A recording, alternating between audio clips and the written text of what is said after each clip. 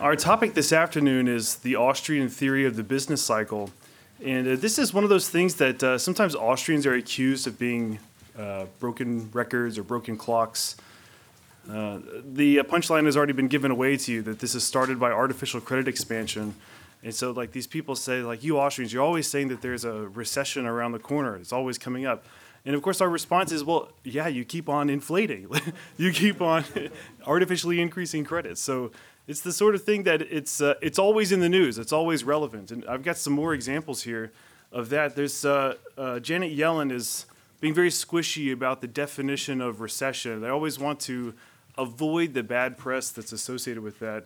So Yellen is saying a common definition of recession is 2 negative quarters of GDP growth. And then less than a minute later, she's saying, but even if we have that, even if we have 2 quarters of negative GDP growth, that's not a recession. So it seems very squishy. And then, of course, our current Fed chair, Jerome Powell, is saying that, or at least hoping to achieve this immaculate disinflation, trying to achieve the soft landing with the increase in interest rates.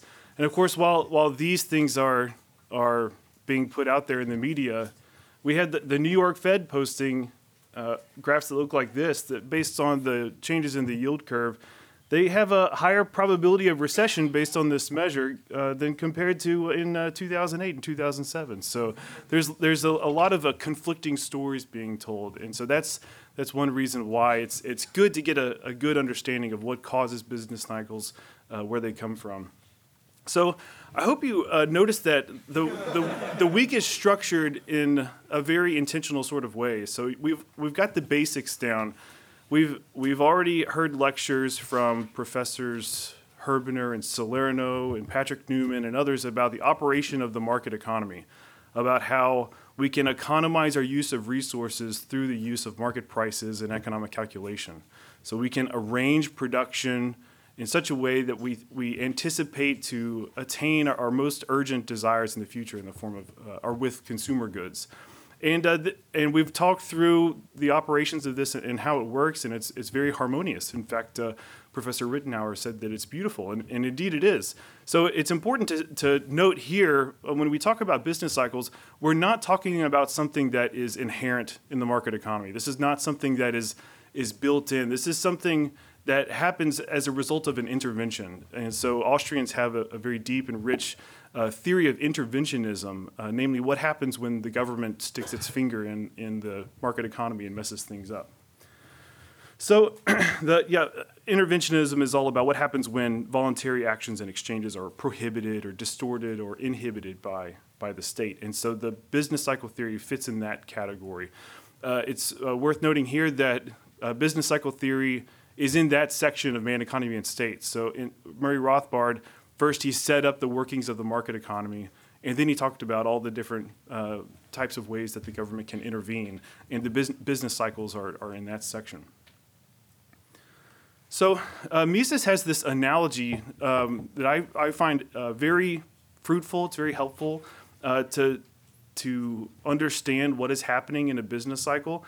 And it's based on this master builder. It's based on this guy who's building a house. And I've taken the opportunity to illustrate this very short story that Mises. I didn't illustrate it myself, but I wrote a story that goes along with it and hired somebody to illustrate with beautiful illustrations.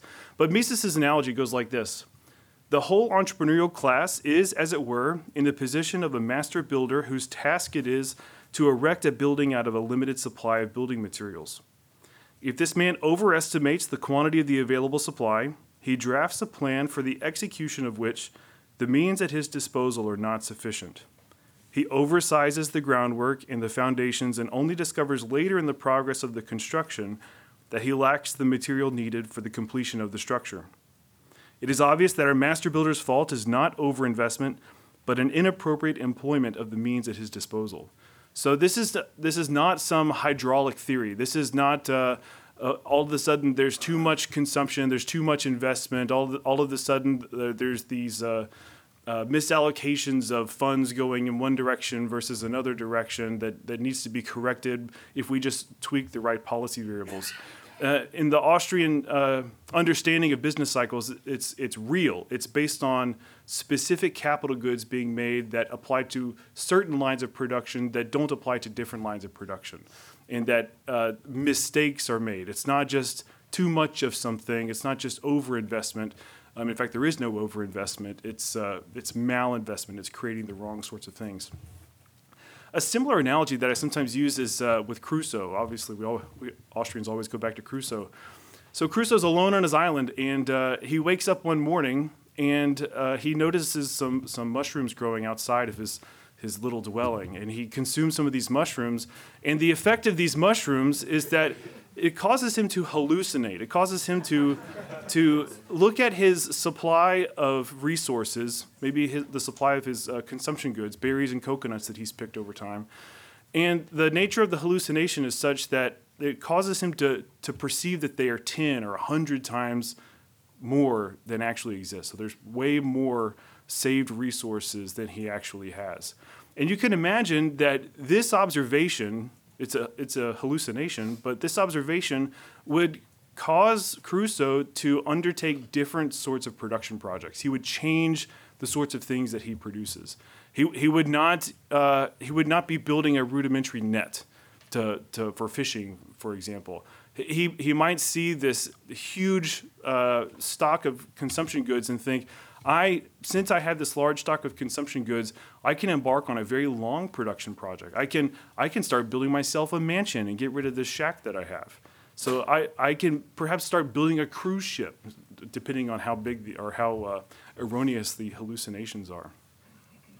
And so obviously over time, the effect of the mushrooms wears off, and he realizes that his stock of saved resources has actually dwindled.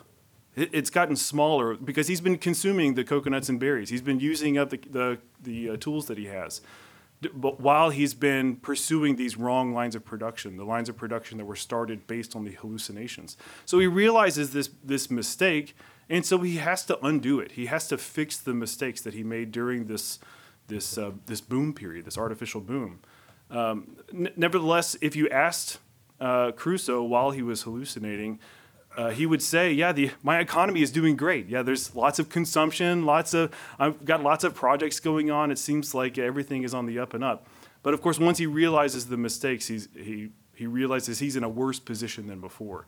And so this is just a sort of a silly way of describing what happens to the macroeconomy when credit is artificially expanded. Okay, let's get some definitions out of the way.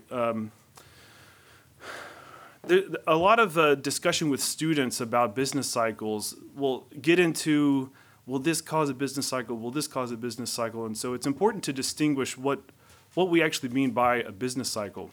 And so one thing that we can rule out is we don't mean regular business fluctuations. We don't mean the way that the economy is constantly changing due to new data, or entrepreneurs are changing their anticipations of the future, or consumers have changed their preferences, or a new fad comes by. So we can see sectoral shifts. We can see differences between markets as these conditions change. But those are just regular, everyday business fluctuations. Austrians have a theory for this. It's the theory of entrepreneurship. So entrepreneurs had this function of anticipating future market conditions and consumer demands so they can arrange the factors of production today so that those consumer demands are met, so that they can profit as a result of that. So we have a theory for that. When we talk about business cycle theory, we're talking about something different and bigger. Okay, so those are business fluctuations, and entrepreneurs have the task of dealing with and anticipating these changes. What we mean by a business cycle, on the other hand, is a general boom and a general bust. And you can see the contours of this in the data. So you don't really need to know exactly what this is, but this is the unemployment rate. My point is that you can see over a long enough time span, you can see the general trends, the ups and downs. You can see the stock market go up and down. You can see home price indices go up and down. You can see employment figures, income figures, consumption, investment figures. All these things, they have this wave-like feature to them, and that's what we're trying to explain. That it's that observation of the general boom So economy-wide applies to the entire economy, and economy-wide bust as well. That's what we're talking about. One thing that we notice in the data, speaking of data, is that in the bust phase, when things are going down, it appears that capital good industries have wider, bigger fluctuations than consumer good industries. And you can see this with the 2008 crisis and ensuing recession. You can see on the left there's a consumer price index versus the producer price index on the right-hand side. And you can just sort of see this. You can use what one of my professors used to call eyeball metrics. You can just sort of see that, yeah, there's greater variation, there's more fluctuation in the capital goods industries. So this is one thing that Rothbard points out is something that our business cycle theory would have to explain, as well as the fact that it's a general boom and a general bust. Another thing that we have to explain is the cluster of entrepreneurial errors. So at the beginning when I was talking about the fact that we're not talking about business fluctuations, we already have a theory for that. It's just entrepreneurship, or we talk about how entrepreneurs anticipate the future. One thing that we notice in a business cycle, however, is that it appears that the mass of entrepreneurs, all of them, were making the same kind of mistake. So it seems like they were all making mistakes at the same time, and there's not really, at least it's not immediately apparent that there was something causing that, like they were like there was some sort of mass psychosis, something exogenous that was changing. It turns out that there is, but we'll get to that in a second. So it appears that they're all making the same sorts of mistakes in the past, and we don't really have a reason, apart from business cycle theory, for what would be generating all of those errors, the cluster of errors to happen at the same time. So our business cycle theory has to take into account all of these things. So we have to have the stages, or the boom followed by the bust. We have to have some sort of explanation of the cluster of entrepreneurial errors. And we also need to explain the more dramatic fluctuations in the capital goods industries as opposed to the consumer goods industries. Rothbard points out, by the way, when I reference Rothbard here, I'm referring to what I think is his most excellent overview of business cycle theory, which is in Chapter 1 of America's Great Depression. So Rothbard says that we should look at money and credit as suspect areas. It seems like these areas have far-reaching influences throughout the economy, and they have the potential for causing these sorts of observations. It seems like they might help us explain a cluster of errors if entrepreneurs are looking at interest rates, for example, or why there might be big changes in capital goods industries, if there's big changes in how production is being undertaken as a result of a change in interest rates. So we'll look at those areas as suspect areas. Okay, so now we're getting closer to being able to explain the business cycle, but as Hayek mentioned, we should first figure out how things work correctly. So how is it that we get sustainable economic growth, and then we can contrast it with unsustainable economic growth, or the boom-bust cycle. And so to get there, first we'll recap the last lecture very briefly, the structure of production, because that plays a major role here, and also time preference and interest from this morning. Then we'll be able to explain where sustainable growth comes from, and then we can contrast it with unsustainable growth, as I said. And what we'll notice is that during the boom, what explains the necessity of the correction, the necessity of the recession, is the fact that factors are malinvested. We have malinvestment, and also we have overconsumption. We have capital consumption going on during the boom phase, and then we'll conclude after that. So instead of flourless chocolate cake, I use ham sandwiches. And I like flourless chocolate cake, but the example that I've chosen to use is a ham sandwich. So I want you to imagine with me the case of a deli producing a ham sandwich, and we'll have to think through all of the prerequisites. What are the things that have to happen before the ham sandwich can appear? And in class, I'll usually go through this very slowly and ask them to offer these sorts of things, but since we're crunched for time and you just had this lecture, we can do it pretty quickly. But the first few things that we need to make a ham sandwich are ham, bread, lettuce, tomato, some condiments like mayo, a plate, tables and chairs. But you also need the natural resources and space. You need some labor to put it all together. And of course, this does not exhaust the explanation of where ham sandwiches come from, because now we have to explain where these intermediate factors came from.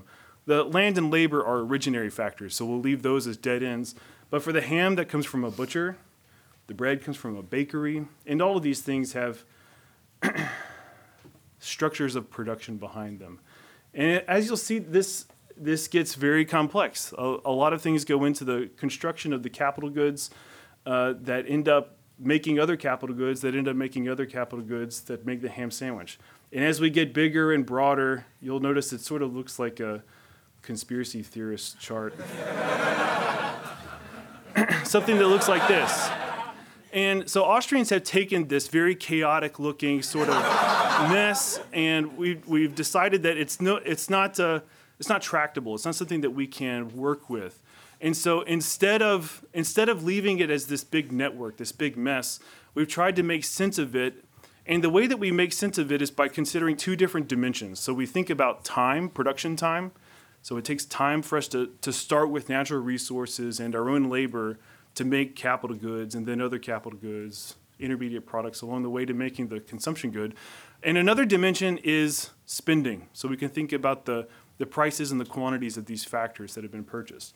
And so if we go back to our original ham sandwich network here, we can rearrange all of this according to when it happened. So from left to right, because we're in Western civilization, we've got stuff that was first, stuff that has to happen first with the mining of the raw materials, the metals and everything, the trees that are cut down. And then we get the intermediate capital goods like the furniture manufacturers, the tools that are there, the refrigerator and the oven.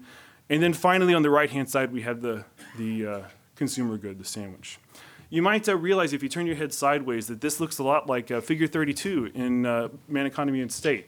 So here it's just a description of how capital goods, land, and labor are combined through a process of production to make the final consumption good. Okay, so this shows the time dimension, but what about the spending dimension?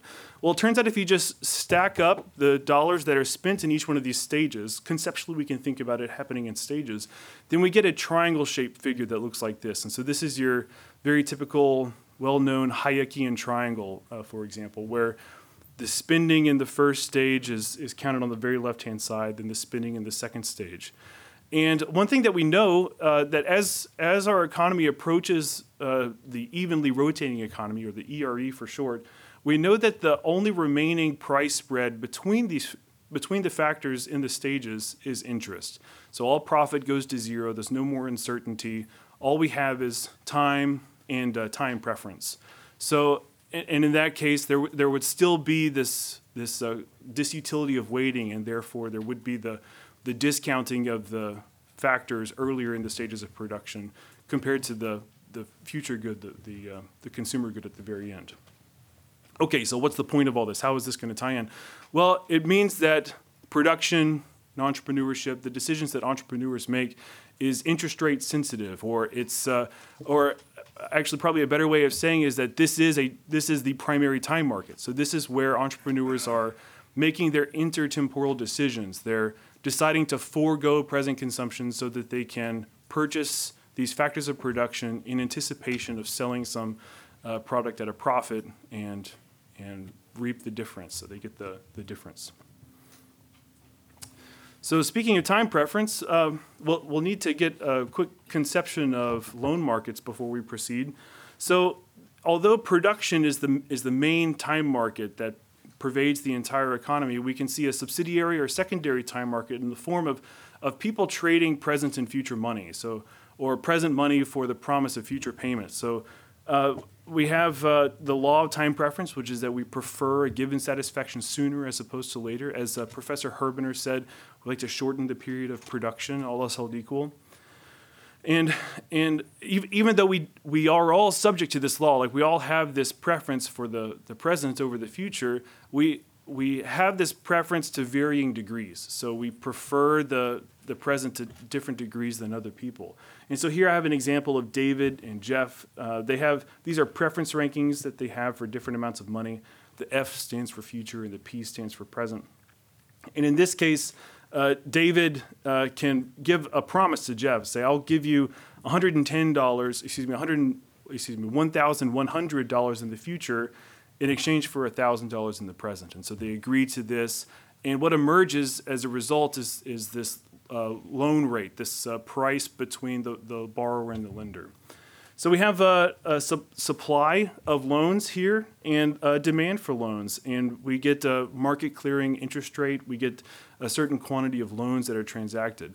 Importantly, one important element of this, part of the demand for loans is going to be entrepreneurs who have these different ideas of production projects that they could embark on to provide consumer goods. So you can imagine that there are producers who want to start this line of production, but they can't because they don't have all the capital. They don't have all of the money that they need now to start the production project, and so they can borrow. And so suppose they anticipate that by producing a ham sandwich, they would have a 10% return, and they see on loan markets that people are willing to give these business loans at 5%. And so the person could say, well, there's a chance for me to borrow. I think I said that.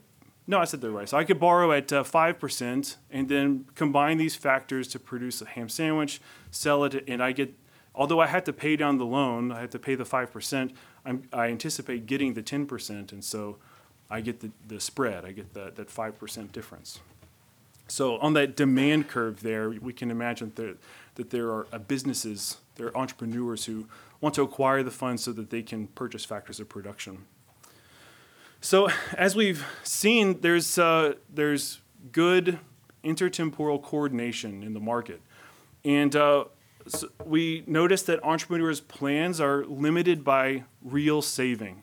So in order for that entrepreneur to acquire that loan, somebody has to be willing to part with the money in the first place. And by parting with the money, they're parting with the ability to spend the money on consumption goods, for example.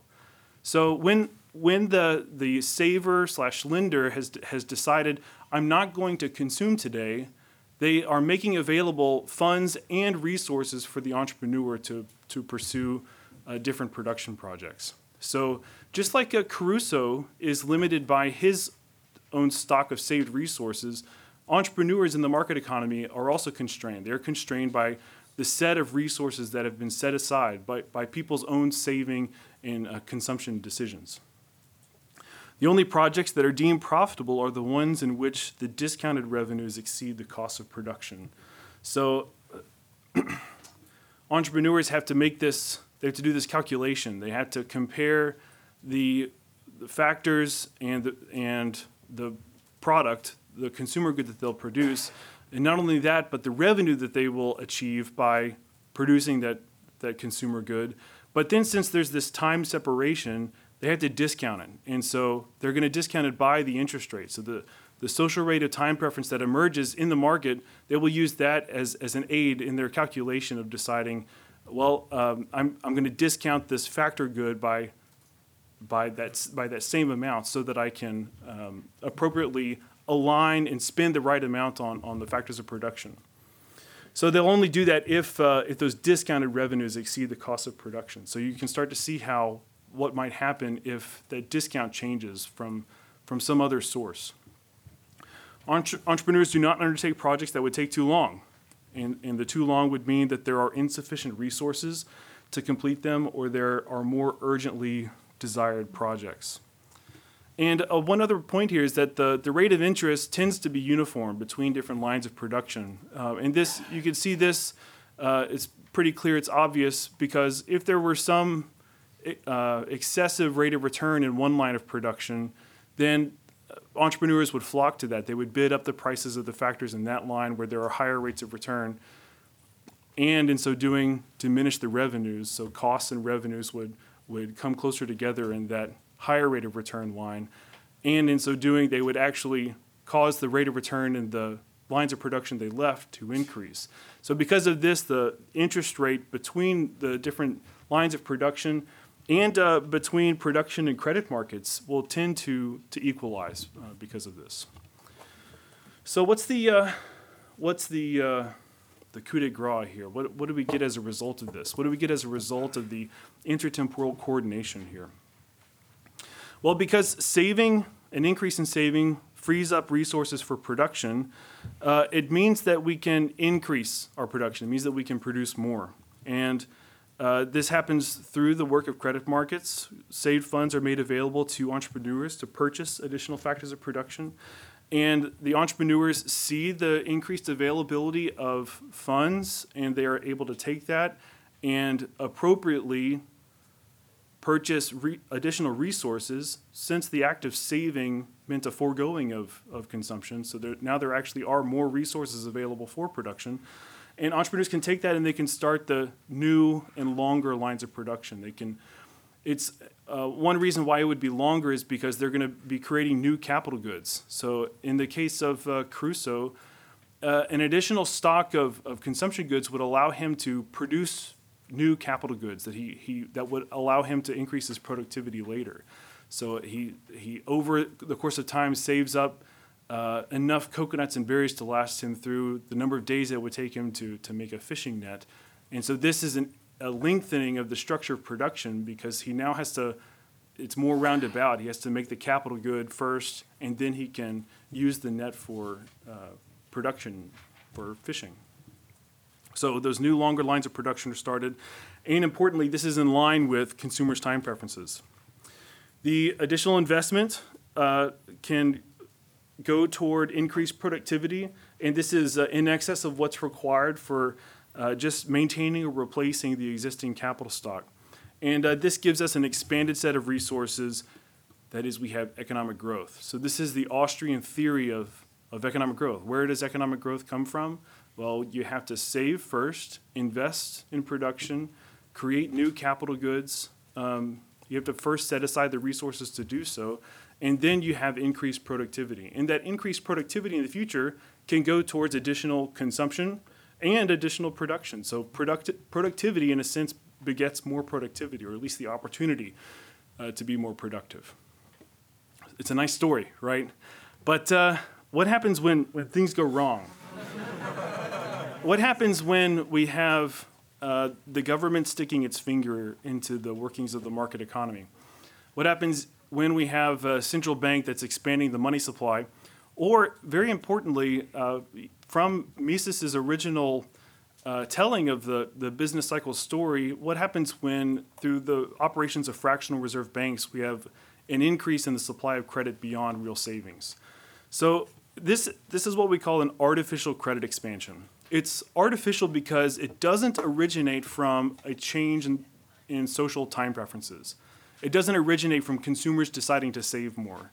So nobody has decided that they're going to part with present consumption and set aside resources. What happens is they just have this increase in the supply of loanable funds, the increase in credit, that is not associated with people deciding to save more. So that's why we call it artificial. It's like fake savings, fake credit. So newly created money, enters the economy through credit markets, and this can happen, as Dr. Patrick Newman noted, this can happen through the central bank's open market operations, and then through the extra pyramiding with the fractional reserve banks. And it can also just occur within the fractional reserve banking system, independent of any action by the central bank. So the new money enters the economy through credit markets and represents an increased supply of loanable funds. So very important, this is a special application of Cantillon effects, which have been mentioned this week.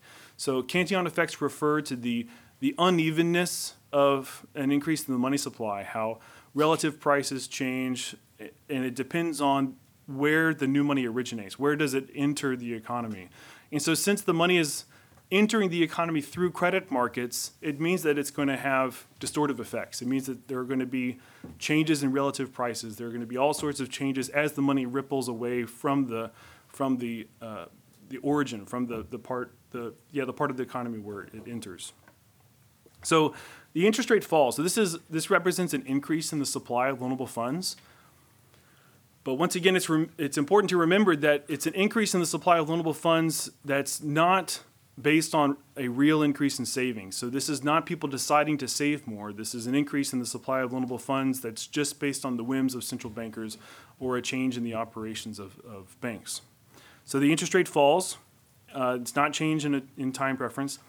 And at the lower interest rate, saving actually decreases. So at the lower interest rate, it encourages people to go out and spend more on consumption goods.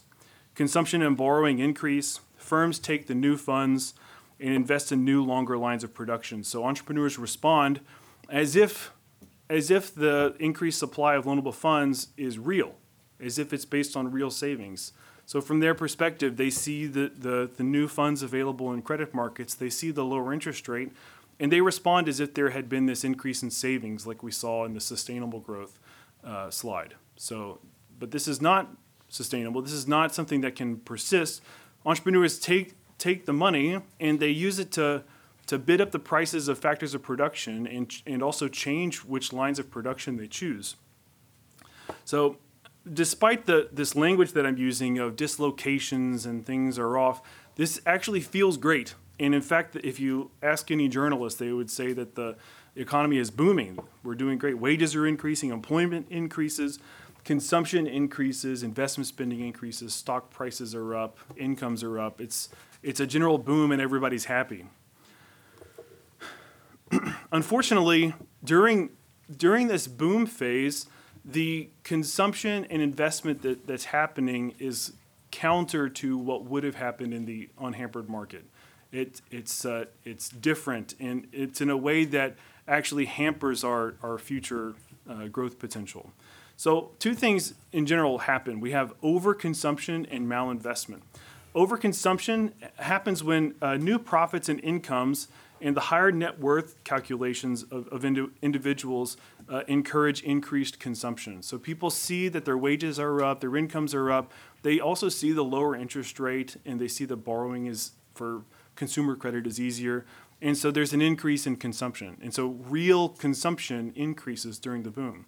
Resources move from early to late stages due to the increased consumption. So we have capital consumption. This is not overinvestment. What we actually have is overconsumption, not overinvestment. I'm citing Professor Salerno's great article, A Reformulation of Austrian Business Cycle Theory in Light of the Financial Crisis, published in 2012.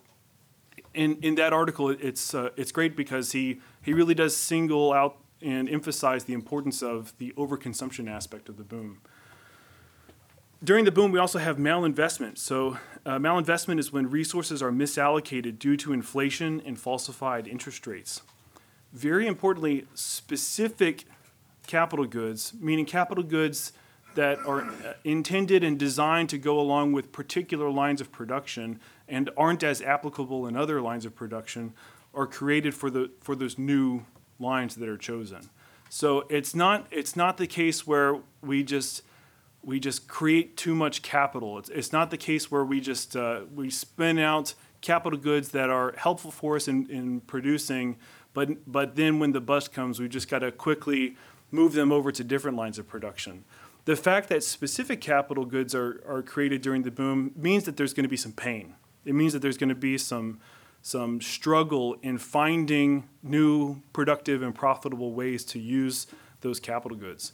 And here if you remember at the beginning when we were listing out the things that we had to explain with our business cycle theory, this is one reason why we have more dramatic fluctuations in capital goods industries as opposed to consumer goods industries. It's because labor is relatively non-specific. So you can move, there is some specificity with labor especially as skills are learned, but humans are, relatively shaped similar, right? And we can all press buttons, we can all, pick things up, that sort of thing.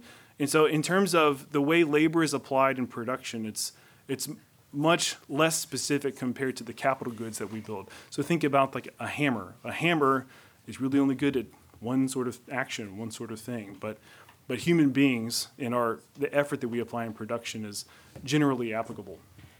Okay, so we have malinvestment. The credit expansion does not represent an increase in real resources.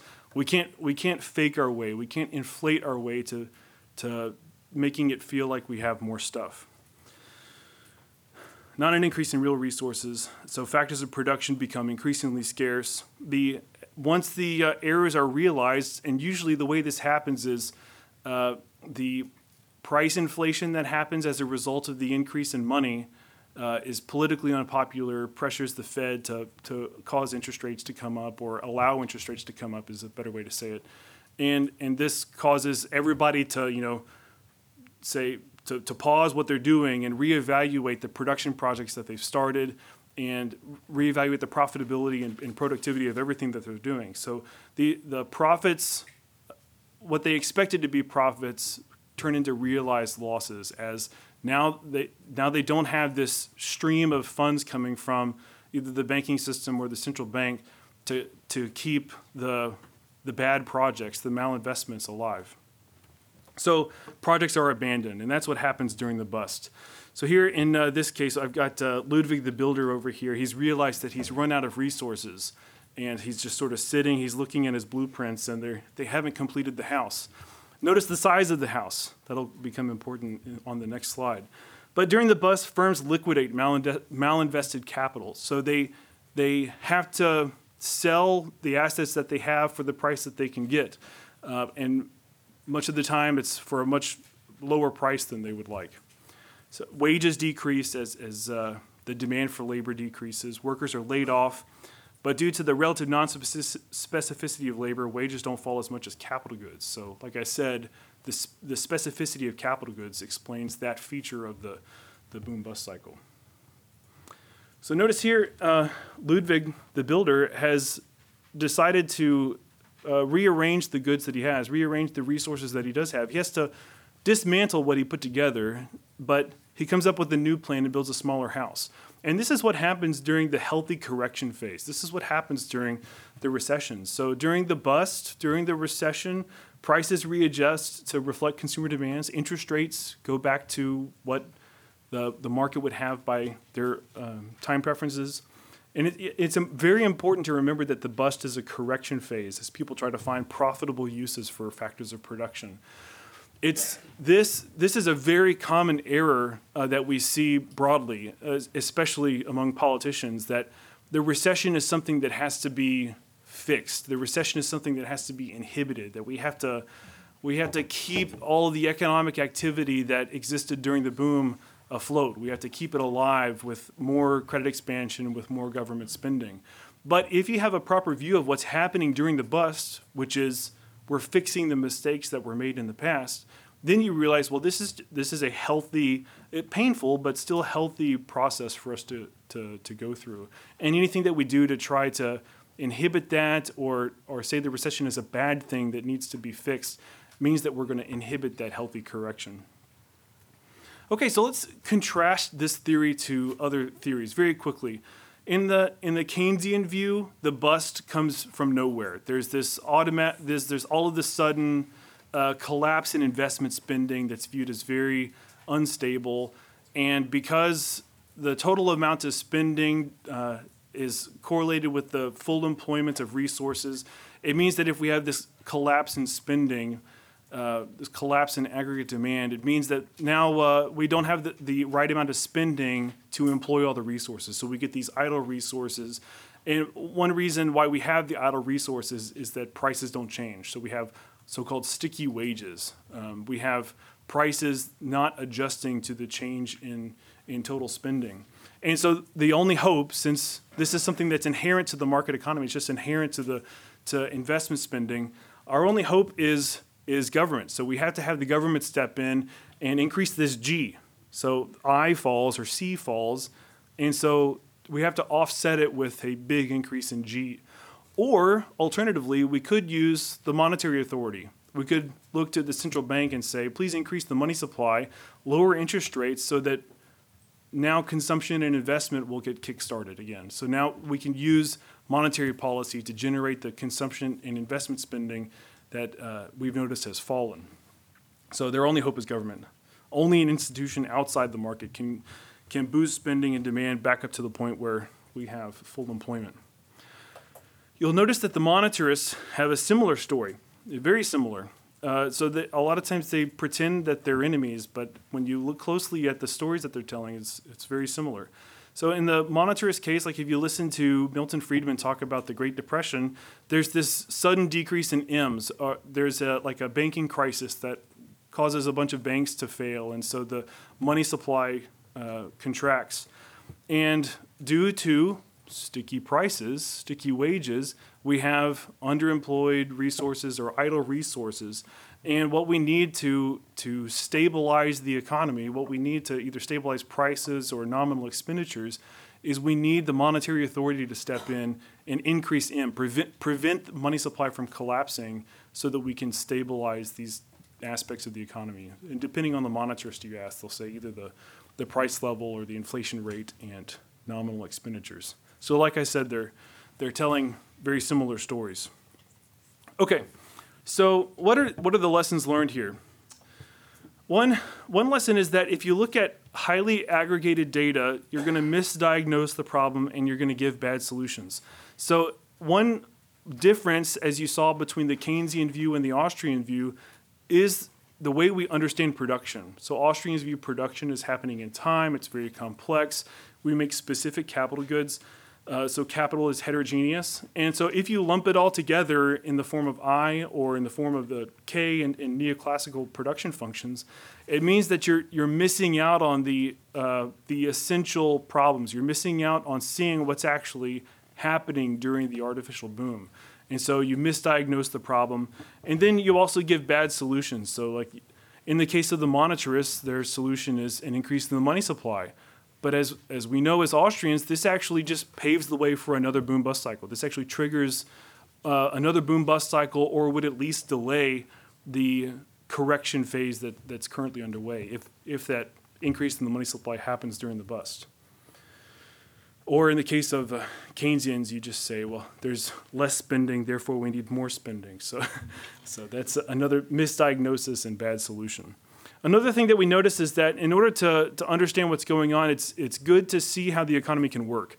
So you have to first see, you must first understand how things could ever go right before you can ask what might go wrong. I flipped the quote around accidentally, but you get the picture. So we looked at where sustainable growth comes from. It comes from real savings. It comes from the setting aside of real resources for production and lengthening production with more productive capital goods. So sustainable production is based on a real allocation of resources away from consumption. It comes from real savings, and unsustainable booms are caused by artificial increases in credit. Recessions are the time when we fix the mistakes of the past. And I have just a couple minutes left here to review some recommended reading. So this is in order of maybe beginner to advanced. I say that, but I mean Meltdown is a great book. Even like a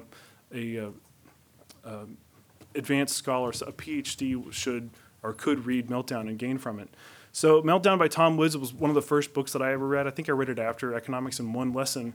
Not one of the first books I ever read, but you know, yeah, See Spot Run. Hey, here's Meltdown. Yeah. So it's a great introduction to business cycle theory, and he applies it to the Great Recession and financial crisis that we saw in 2008. A lot of this presentation is based on Rothbard's presentation of business cycles in America's Great Depression. To this day, I think that's the best, clearest, simplest exposition of business cycle theory. So you should definitely check out Chapter 1, and then after you read Chapter 1, read the rest of the book as well. Mises has the causes of the economic crisis. I mentioned Salerno's article, The Reformulation of Austrian Business Cycle Theory. Dr. Roger Garrison has a famous book called Time and Money, which I think was recommended by a previous presenter. And here he has a graphical exposition. So he uses the production possibilities frontier and the loanable funds market and the structure of production all working together. And it's pedagogically, it's beautiful. You see all the graphs working together. And it was actually his presentation of this that first interested me in studying economics. So it was actually upstairs where he presented that. And then finally, for advanced readers, I would definitely recommend seeing Mises' original presentation of business cycle theory in The Theory of Money and Credit. So thank you very much.